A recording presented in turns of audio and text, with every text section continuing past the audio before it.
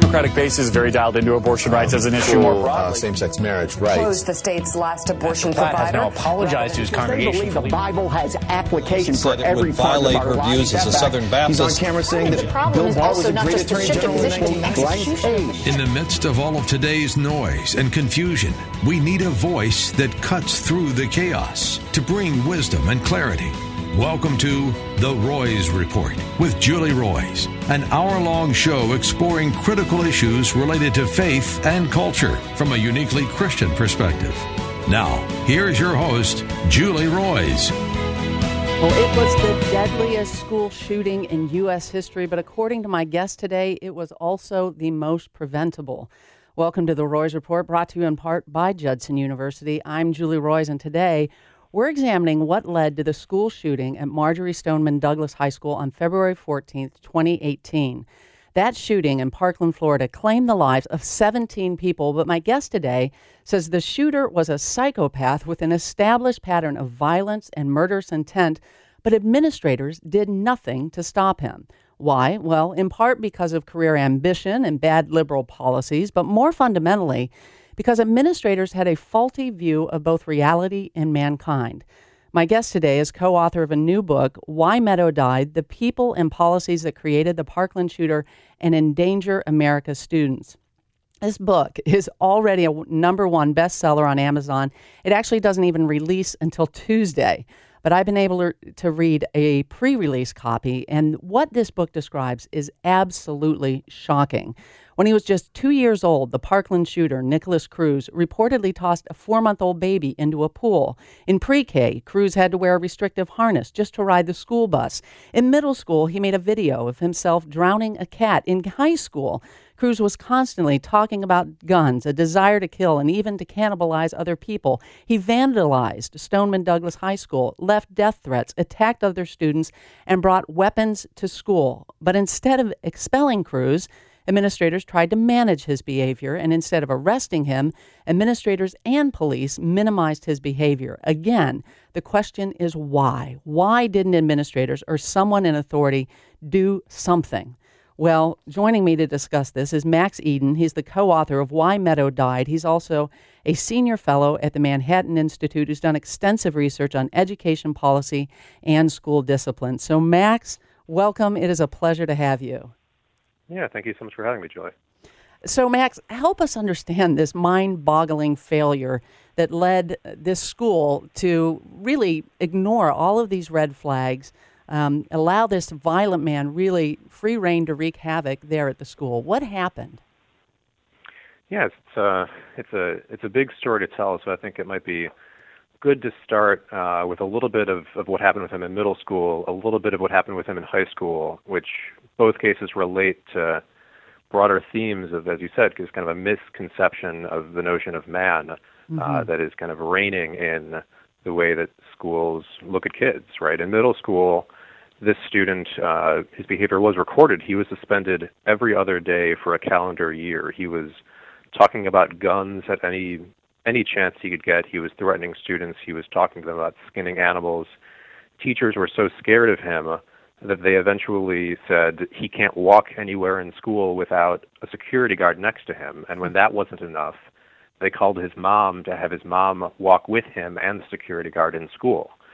This went on for a year at this level before they managed to transfer him to a specialized school. And that relates to the way that schools view disturbed students as having a disability and requiring a whole lot of paperwork to properly and scientifically manage, rather than understanding that there's evil within some young men and some young women. So we can talk more about that later. The other kind of starting point is what happened with him in high school, in which case his behavior wasn't recorded. You have security staff, you have teachers saying he was brought to the office all of the time, but you don't see a record for him. You have students saying, we told administrators that he threatened to kill us, and you don't see a record of that either. The only time he was officially disciplined in his first semester was a time when his normal assistant principal was off campus, and then they took him drawing swastikas on lunchroom tables, labeled it vandalism, and did nothing further. That relates to this pressure to try to fix the so-called school-to-prison pipeline by lowering suspensions, lowering expulsions, lowering arrests, basically pressuring school administrators to show that there are no problems in reality by not recording them. And so at every step of the way, there were these decisions that were made that were obviously grossly irresponsible, but made perfect sense given the policies, and the policies made perfect sense given the kind of ideology that was reigning in the Broward County schools and is becoming ever more pervasive across American education in general. Well, yeah, you're right. It was raining in Broward County, but the reason we're talking about this is because you would think after something like this happens, administrators go, wow, this was a big mistake. Let's make sure we're not doing this anywhere in the country. But it's kind of the exact opposite. This is raining throughout our schools, and you're right, there's this ideology behind it. And it's one that doesn't recognize evil. It seems to me it sort of paints evil as not something, as we understand it in a Judeo-Christian worldview, that it's something that is from the depravity of mankind, our rebellion against God, that we are fallen creatures. But no, evil is something that's sort of a social construct, and it's often because of the oppression that we've experienced. And so we have these social justice policies that are instituted in the schools. One of them, and I understand this Promise program, actually keeps students in public schools from being reported to police, being arrested for crimes that they should be arrested for, that would have given Nicholas Cruz, the shooter in Parkland, an arrest warrant. So when he went to get a gun, he wouldn't have been able to. But they didn't do that because of this Promise program. Describe that program, where it comes from, and how it was instituted.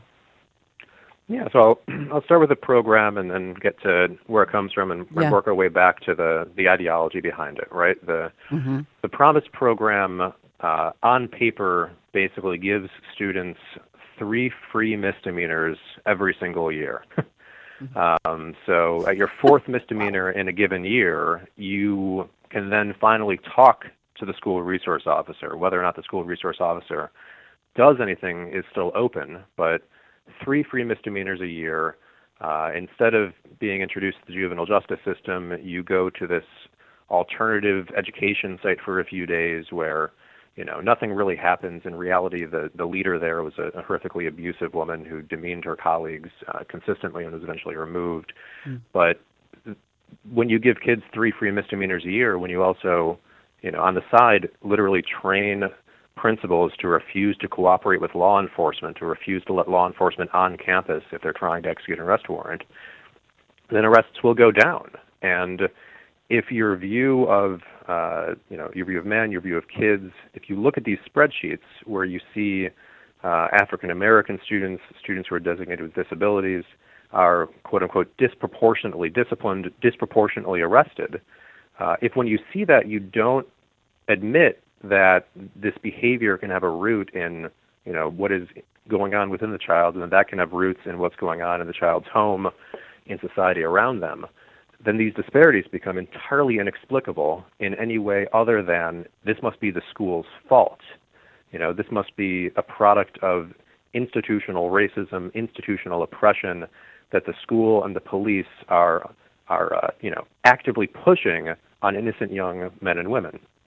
And if you think that, then there should be no cost to dramatically decreasing arrests.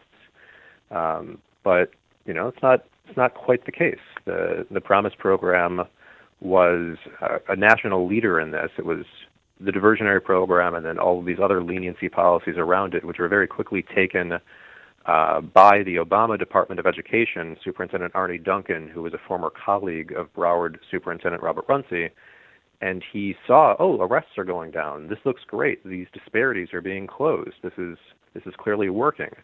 And he took this policy and made it into a federal guidance document that basically threatened and coerced school districts across the country, saying, if you don't follow suit by trying to get all these numbers down, we will come after you, and we might take away your money. And so the ideology behind it, that started as a more contained thing, used to be just the province of some academics, has now become both, functionally and also ideologically kind of de rigueur for public school across the country. So it is instituted all over, and Arnie Duncan, those of us listening in Chicago where this show originates, know that name. He was very instrumental here in Chicago, then goes to the federal government and institutes a lot of these programs. Again, this was under the Obama administration, but is it still happening right now? Well, the federal push for it is no longer happening. After the Parkland shooting, the Trump administration made a school safety commission to investigate what went wrong, issue recommendations, and one recommendation was to stop pushing these policies for the federal level. So the Department of Education is no longer threatening school districts to implement these policies, but that doesn't mean that they're going anywhere. Right, and we have the same administrators. Have them. Yeah. Oh, yeah, the same administrators, the same incentives. I mean, they're going nowhere fast unless parents wake up. Right. Well, again, that's Max Eden, author of Why Meadow Died and a senior fellow with the Manhattan Institute. I'm Julie Roys. You're listening to the Roys Report. If you'd like to weigh in, the number to call is 312-660-2594. That's 312-660-2594. You're listening to the Roys Report with your host, Julie Roys.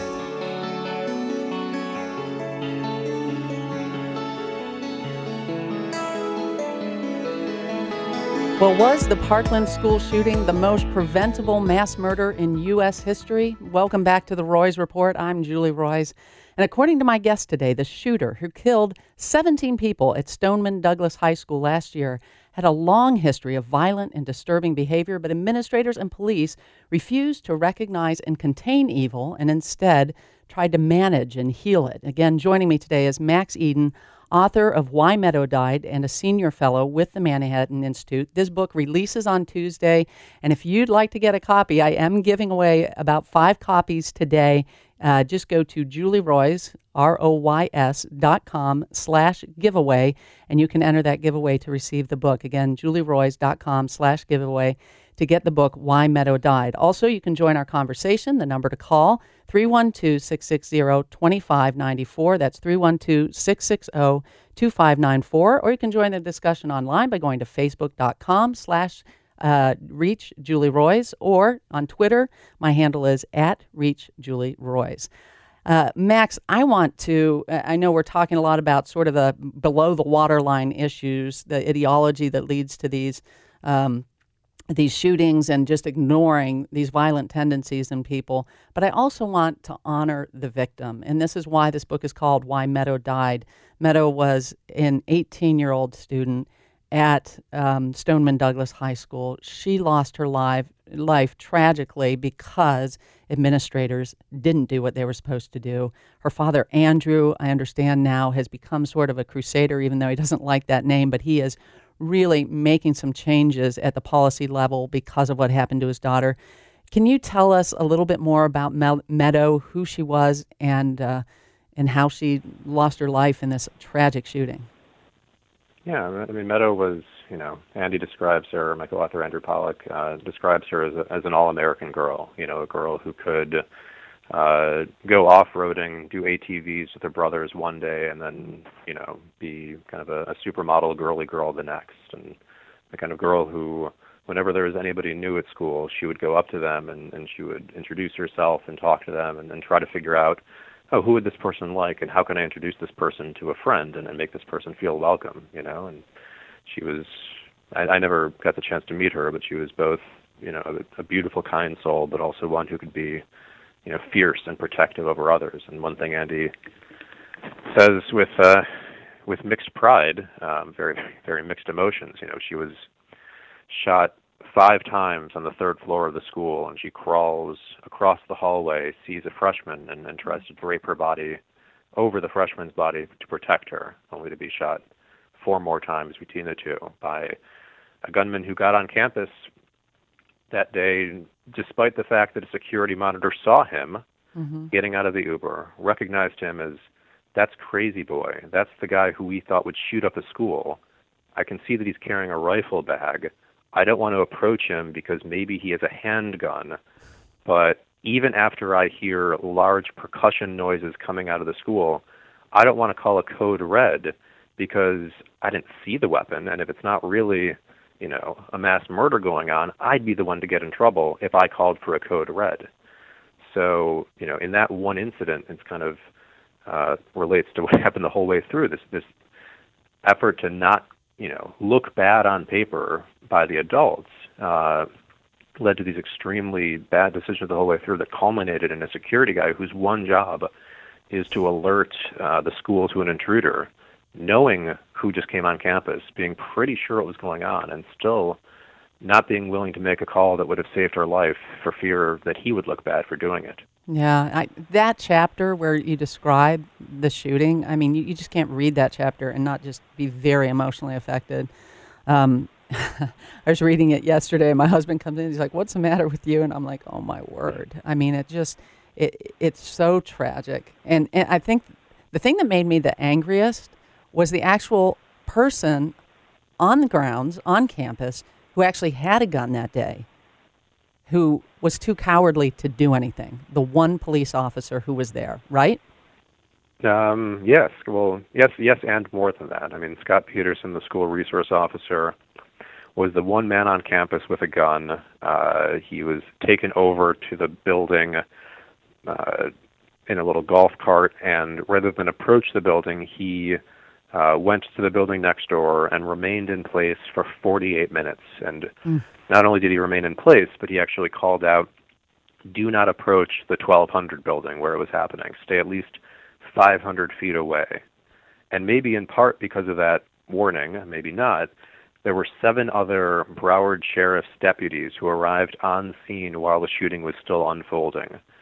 And all 7 of them remained outside the building. Not one of the 8 police officers who were on the scene while there were shots ringing out from within a school went into that school. The shooter would have had 11 full minutes to himself in a building with 800 students, because not one man sworn to protect the public decided to step into that building. Man, and isn't sort of the protocol now that the minute you hear anything, the protocol is your authority or policeman, security, everybody is supposed to go and confront the gunman, yes?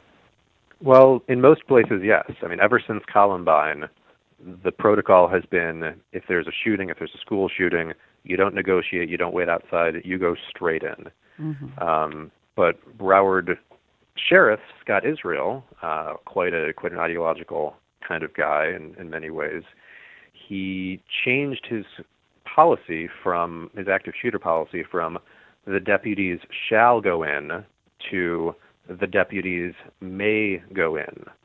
So in this sick way, with these 8 deputies standing outside the building, thinking to themselves full well, must have been thinking, there are children being murdered right in front of me. The decision to not go in was actually in accordance with the policy set by their boss. Unbelievable. And, this Broward County Sheriff, the quote that's in the book is absolutely breathtaking. That he had a quote, "We measure our success by the kids we keep out of jail, not by the kids we put in jail."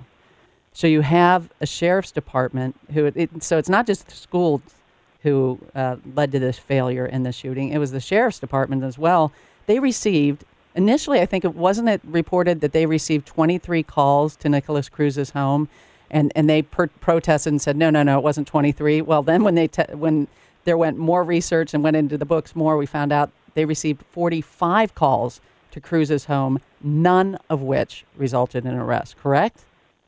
That's correct. And this is again, to take it below water, this is downstream from the ideology we were talking about earlier, right? I mean, I think the Judeo-Christian view of the state's role in law is to try to contain evil and try to maintain order. But this alternative vision suggests that, it is the police who are the oppressors, and any apparent statistical inequities are a product of police iniquity, and that the police need to be reined in. So when you do that, you think to yourself, well, we just have to stop arresting kids, full stop. That is how we do our jobs as members of law enforcement, by not enforcing a law because we view ourselves to be untrustworthy. That's the Sheriff Israel ideology, and I think the most remarkable, concrete manifestation of that in this case was a mom called the Broward Sheriff's office, and she said,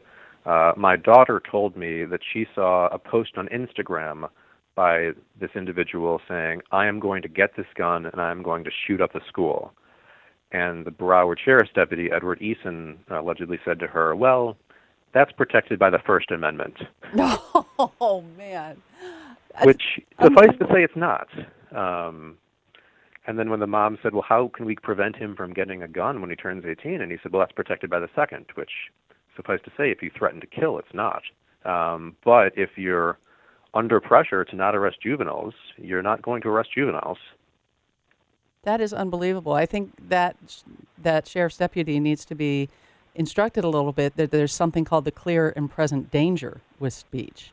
And when there's a clear and present danger, that is not protected. That is when we say, no, you can't have that speech. I mean, these were death threats, and that wasn't the only one, was it? No, that wasn't the only one. And he threatened to kill several of his classmates, Wyland, Stoneman, Douglas, and they brought it to the school's attention. Nothing was done. I think that, the other maybe most dramatic, jaw-dropping thing for your listeners to understand, and again, they need to understand this isn't just. All right, hold that thought. Hold that thought, Max. When we come back, we'll get to that jaw-dropping thing that you have to say. Again, the number to call, 312-660-2594. 312-660-2594. I'll get to your calls when I come back. And again, we'll hear more from Max Eden, author of Why Meadow Died and a senior fellow with the Manhattan Institute. We'll be right back after a short break. Former U.S. Ambassador Caroline Kennedy is coming to the Chicago area this October for a special conversation at Judson University's 2019 World Leaders Forum. Learn how Kennedy, a diplomat and author and the eldest child of President John F. Kennedy, carries on her father's legacy of public service at this unique opportunity for the Chicagoland community.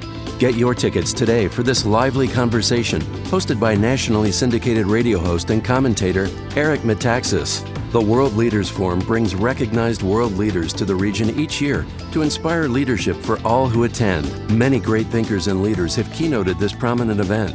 You won't want to miss Caroline Kennedy this fall.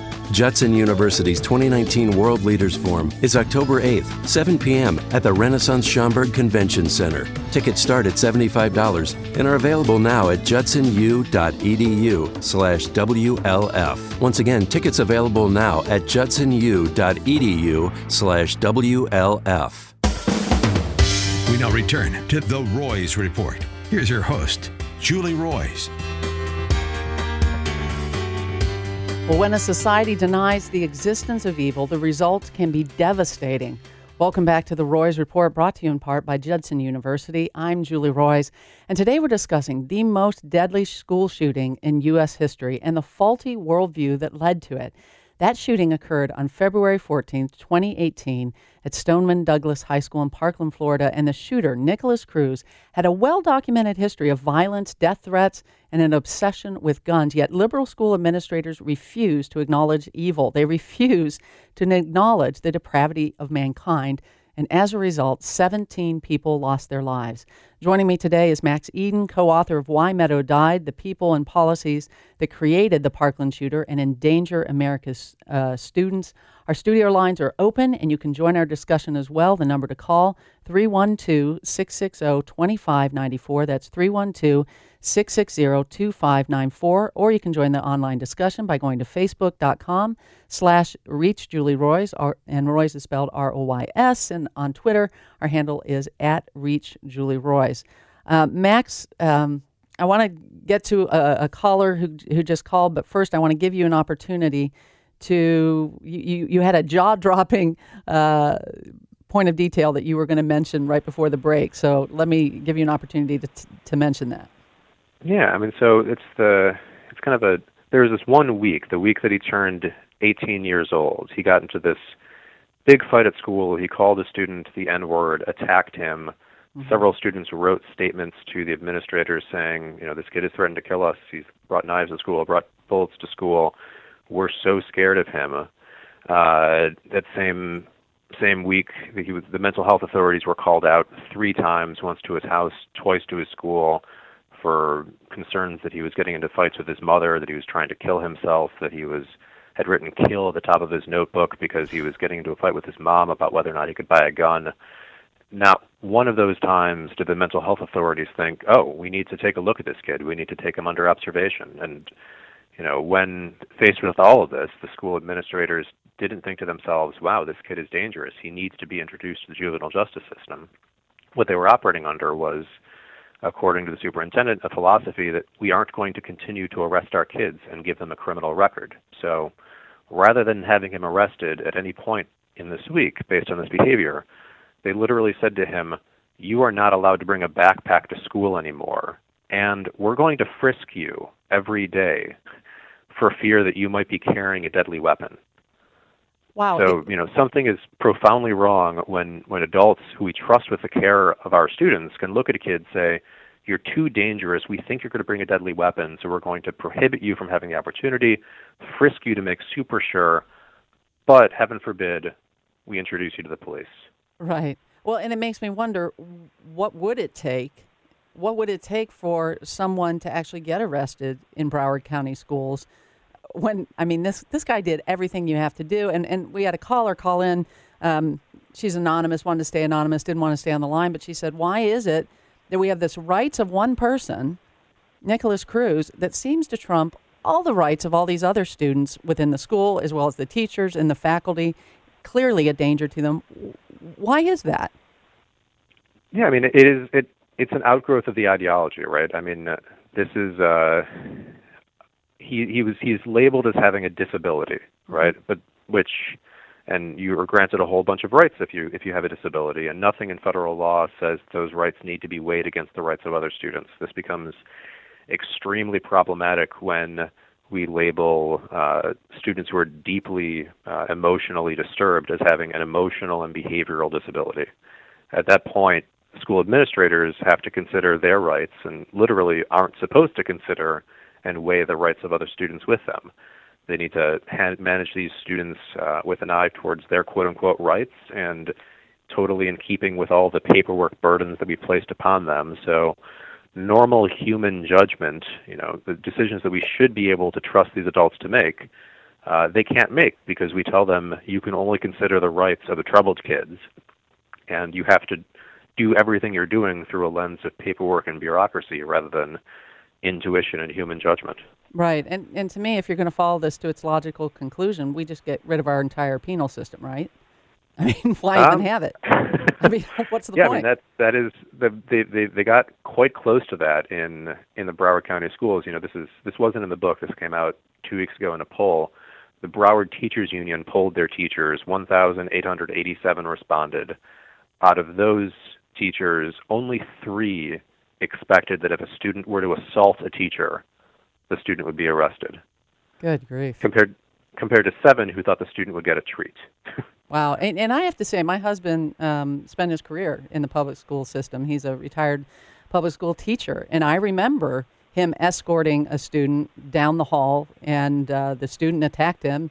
And that student, that was his last day at the school. He was gone immediately. So, I thank God that the school he worked in seemed to acknowledge that this is important and that these students can't be in there if they're behaving that way. But clearly not happening in Broward County. And I want to go to this, this idea that these kids have emotional disabilities. It seems to me this flows from this sort of naturalistic worldview where, every child is born into this world with sort of a clean slate. And it just must be these bad influences that make these children turn evil, because there isn't real evil in their hearts. There couldn't be any true depravity. There couldn't actually be some demonic forces at play in the world. It's all some sort of naturalistic thing. We have to come up with an evolutionary, way of describing this. And yet this kid, Nicholas Cruz, an adopted kid, goes into a home, as far as we know. It seems like we have a mother who is somewhat of an enabler, and she did allow him to watch violent video games, and maybe we'll talk about that a little bit too. But there doesn't seem to be, other than the fact that his adoptive father died, but he was acting out before then. Can we explain this child's evil behavior? In my opinion, it was inborn. It was, he is, whether you're of a religious or a scientific persuasion. He's born the son of a crack addict, career criminal mother. His older sister was also a criminal. He throws a an infant into a pool when he's 2 years old. There's something in the core of his soul that is, that tends towards evil. But what I write in the book is that, it's not a unique thing. We're supposed to build our institutions to contain our demons. And if he had institutions that were working around him that would have seen him for what he was and responded to him as what he was, then, this, what I think was just an inbred desire to kill and to destroy could have been contained. But he only had a mother who was herself kind of a floating atom, disconnected from the community, no religious roots, a school, a mental health system, a police force, all of which were oriented towards the path of least resistance.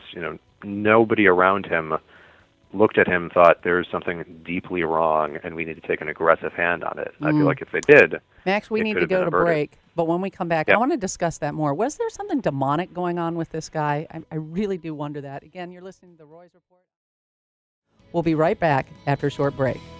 Thank you for listening to The Roy's Report with Julie Roys. The Roy's Report is a listener-supported program, and we're only able to broadcast this program with donations from listeners like you. If you'd like to see this quality program continue, please go to julieroys, spelled ROYS.com, and click on the donate button. And as a thank you for your gift of any size, we'll send you the book I Don't Have Enough Faith to Be an Atheist by the late famed apologist Norm Geisler. Just go to julieroys.com and click on the donate button. We now return to the Roy's Report. Here's your host, Julie Roys. Well, did Parkland school shooting victim Meadow Pollack die because school administrators failed to acknowledge the depravity of mankind and the existence of evil?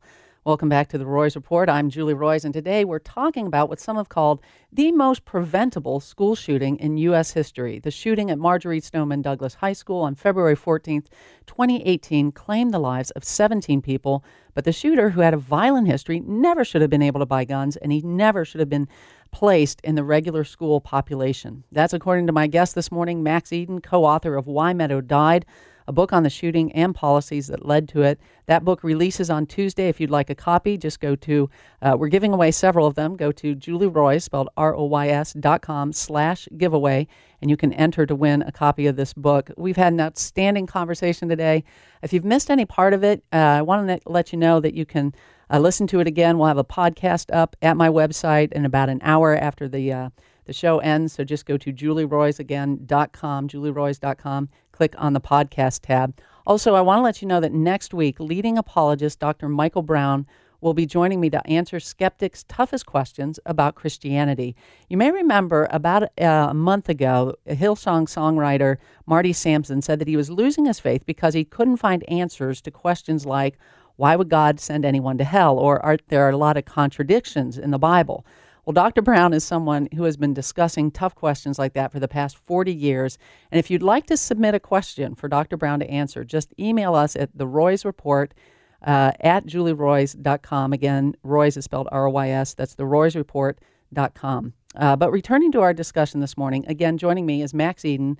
And Max, before the break, we were talking just shortly, and when you talk about this in the general population, people kind of look at you like you're little nuts if you think that something might have a demonic component. But like you said, this shooter, Nicholas Cruz, had seemed troubled and actually violent from the very beginning, as early as 2 years old, and even in pre-K he was having all sorts of trouble, in kindergarten having all sorts of trouble. What do you think about that? Do you think there was some demonic component that this man needed to be treated by people that understand a spiritual dimension? Yeah, I mean, I think there was certainly evil to it. I'm somewhat agnostic on the demonic mechanism, but I think if you're less agnostic than I, there's plenty of evidence to suggest that there was something like that at work. I mean, this is a kid who, whenever the word gun was mentioned in middle school, he would light up and just, he would get excited. And when he was sent to a specialized school, he told them, I had a dream of killing and being covered in blood. I think this extends beyond, normal psychology, clearly into the realm of evil. He later, told the police officers that he did what he did because of demon voices that he heard in his head. We have some reason to doubt that because we know that he Googled for ways to appear insane after committing murder, but that, doesn't solve the question. That begs a further question of, what is going on inside a human soul that would Google, how do I appear insane after killing, and who would have this clearly expressed desire to kill since a very young age. I mean, it goes beyond, I think, crime, law and order, beyond traditional mental health things, and clearly into the realm of evil. The mechanism of that is somewhat above my pay grade, but it is evil. Well, and didn't Roxanne Deschamps, is that how you pronounce her name? Yeah. She said, she mentioned when the killer was staying with them shortly after his mom died, about a month before, that in the evening she would hole up in her room, kind of barricading the door and hearing demon noises coming out from him. So, there's a very strong case. The fact pattern is there for anybody persuaded to. And, personally, I'm persuaded the existence of evil, and demonic possession is, it's a mechanism that would fit the facts. Yeah, it sure would. I know I was talking about this last night at the dinner table with my husband and my daughter. We have such delightful conversations at dinner time. But yeah, I mean, I couldn't help but be talking about this because you read this book and it's so shocking and it's disturbing. But when I mentioned this, that Roxanne said she slept, heard these demon noises, slept with the door barricaded, and with a machete in hand, she said, which I thought that was interesting. She had a machete at home. It's not something most of us have. But anyway, she said, my daughter said, well, why didn't they call police? And I'm like, well, it happened 45 times and they did absolutely nothing. So, I mean, what do you do in that situation? You've got this man living at home with these, terrible impulses. But again, everybody seemed to not know what to do about it. We've explored the demonic a little bit. I also want to talk about these violent video games. And again, this is one of those things. There's a lot of kids out there playing violent video games. For the majority of them, they don't become psychopathic killers as a result. But for some, it seems to have a very bad influence. And this guy was pretty much, I mean, it sounds like just someone who played video games all the time, correct? Yeah, he and the Newton shooter are very, very similar in this regard. I mean, neither of them had much of a social life beyond online and single-player shooting video games. And at his house, his mom recorded to a social worker that whenever he lost at his shooting game, he would become so violent as to punch holes in the wall. She said, my walls are polka dotted from all the spackle I have to use to cover the holes. I mean, this kid had no friends, had no civil society around him, no religion around him. He went to the school and he played violent video games. And one of his teachers wrote down, I think this student's a profound danger to himself and others at the school. I don't think that he can tell the difference between violent video games and reality. So it's the kind of thing where I think, most kids can play it and it'll be only a mildly corrupting force. But for kids who have this in them, I do think, like, we've seen enough examples where it seems to really so profoundly warp their understanding of the world that they end up playing out in real life what they played out in video games. I laugh at the mildly corrupting force, yet we seem to be so willing to let it into our homes. It's just, I don't, and the whole violent video games, don't even get me started. But the other thing that you just touched on this, but when I was reading your book, I was like, what? And the teacher said when he loses at Xbox, he gets violently angry. And I'm sitting there asking myself, why is this kid playing Xbox at school? Can you help me understand that? Oh, sorry, no. The teacher recorded his mother saying that. Oh, his mother saying. Okay, I must have misread that. The mother, whenever she didn't know what to do with him because he needed to be on his Xbox, and when he wasn't on his Xbox, he was upset, and then he would be on his Xbox and he lost, he would get extra upset. I mean, this is a part of the failure, which I don't go into it as much as I could in the book, largely because the woman is dead and there's no further work to be done. But she had no idea what to do. She knew that her son had profound evil around him. She, a few months before her death, told a bank teller, if something happens to me, you'll know it was Nick. But she genuinely didn't know what to do, and she didn't have any community, any support, any religious organization around her that could help her deal with the evil that was in her home. Right, and that's another aspect of this, too. I think that there's this woman trying to raise a son by herself. Her husband's passed away, and she has no real family support. She has no faith community. And it used to be in society, those were our backdrops, right? I mean, that's what girded people up. And I know for myself, that is what is my support. But for a lot of people, they don't have this.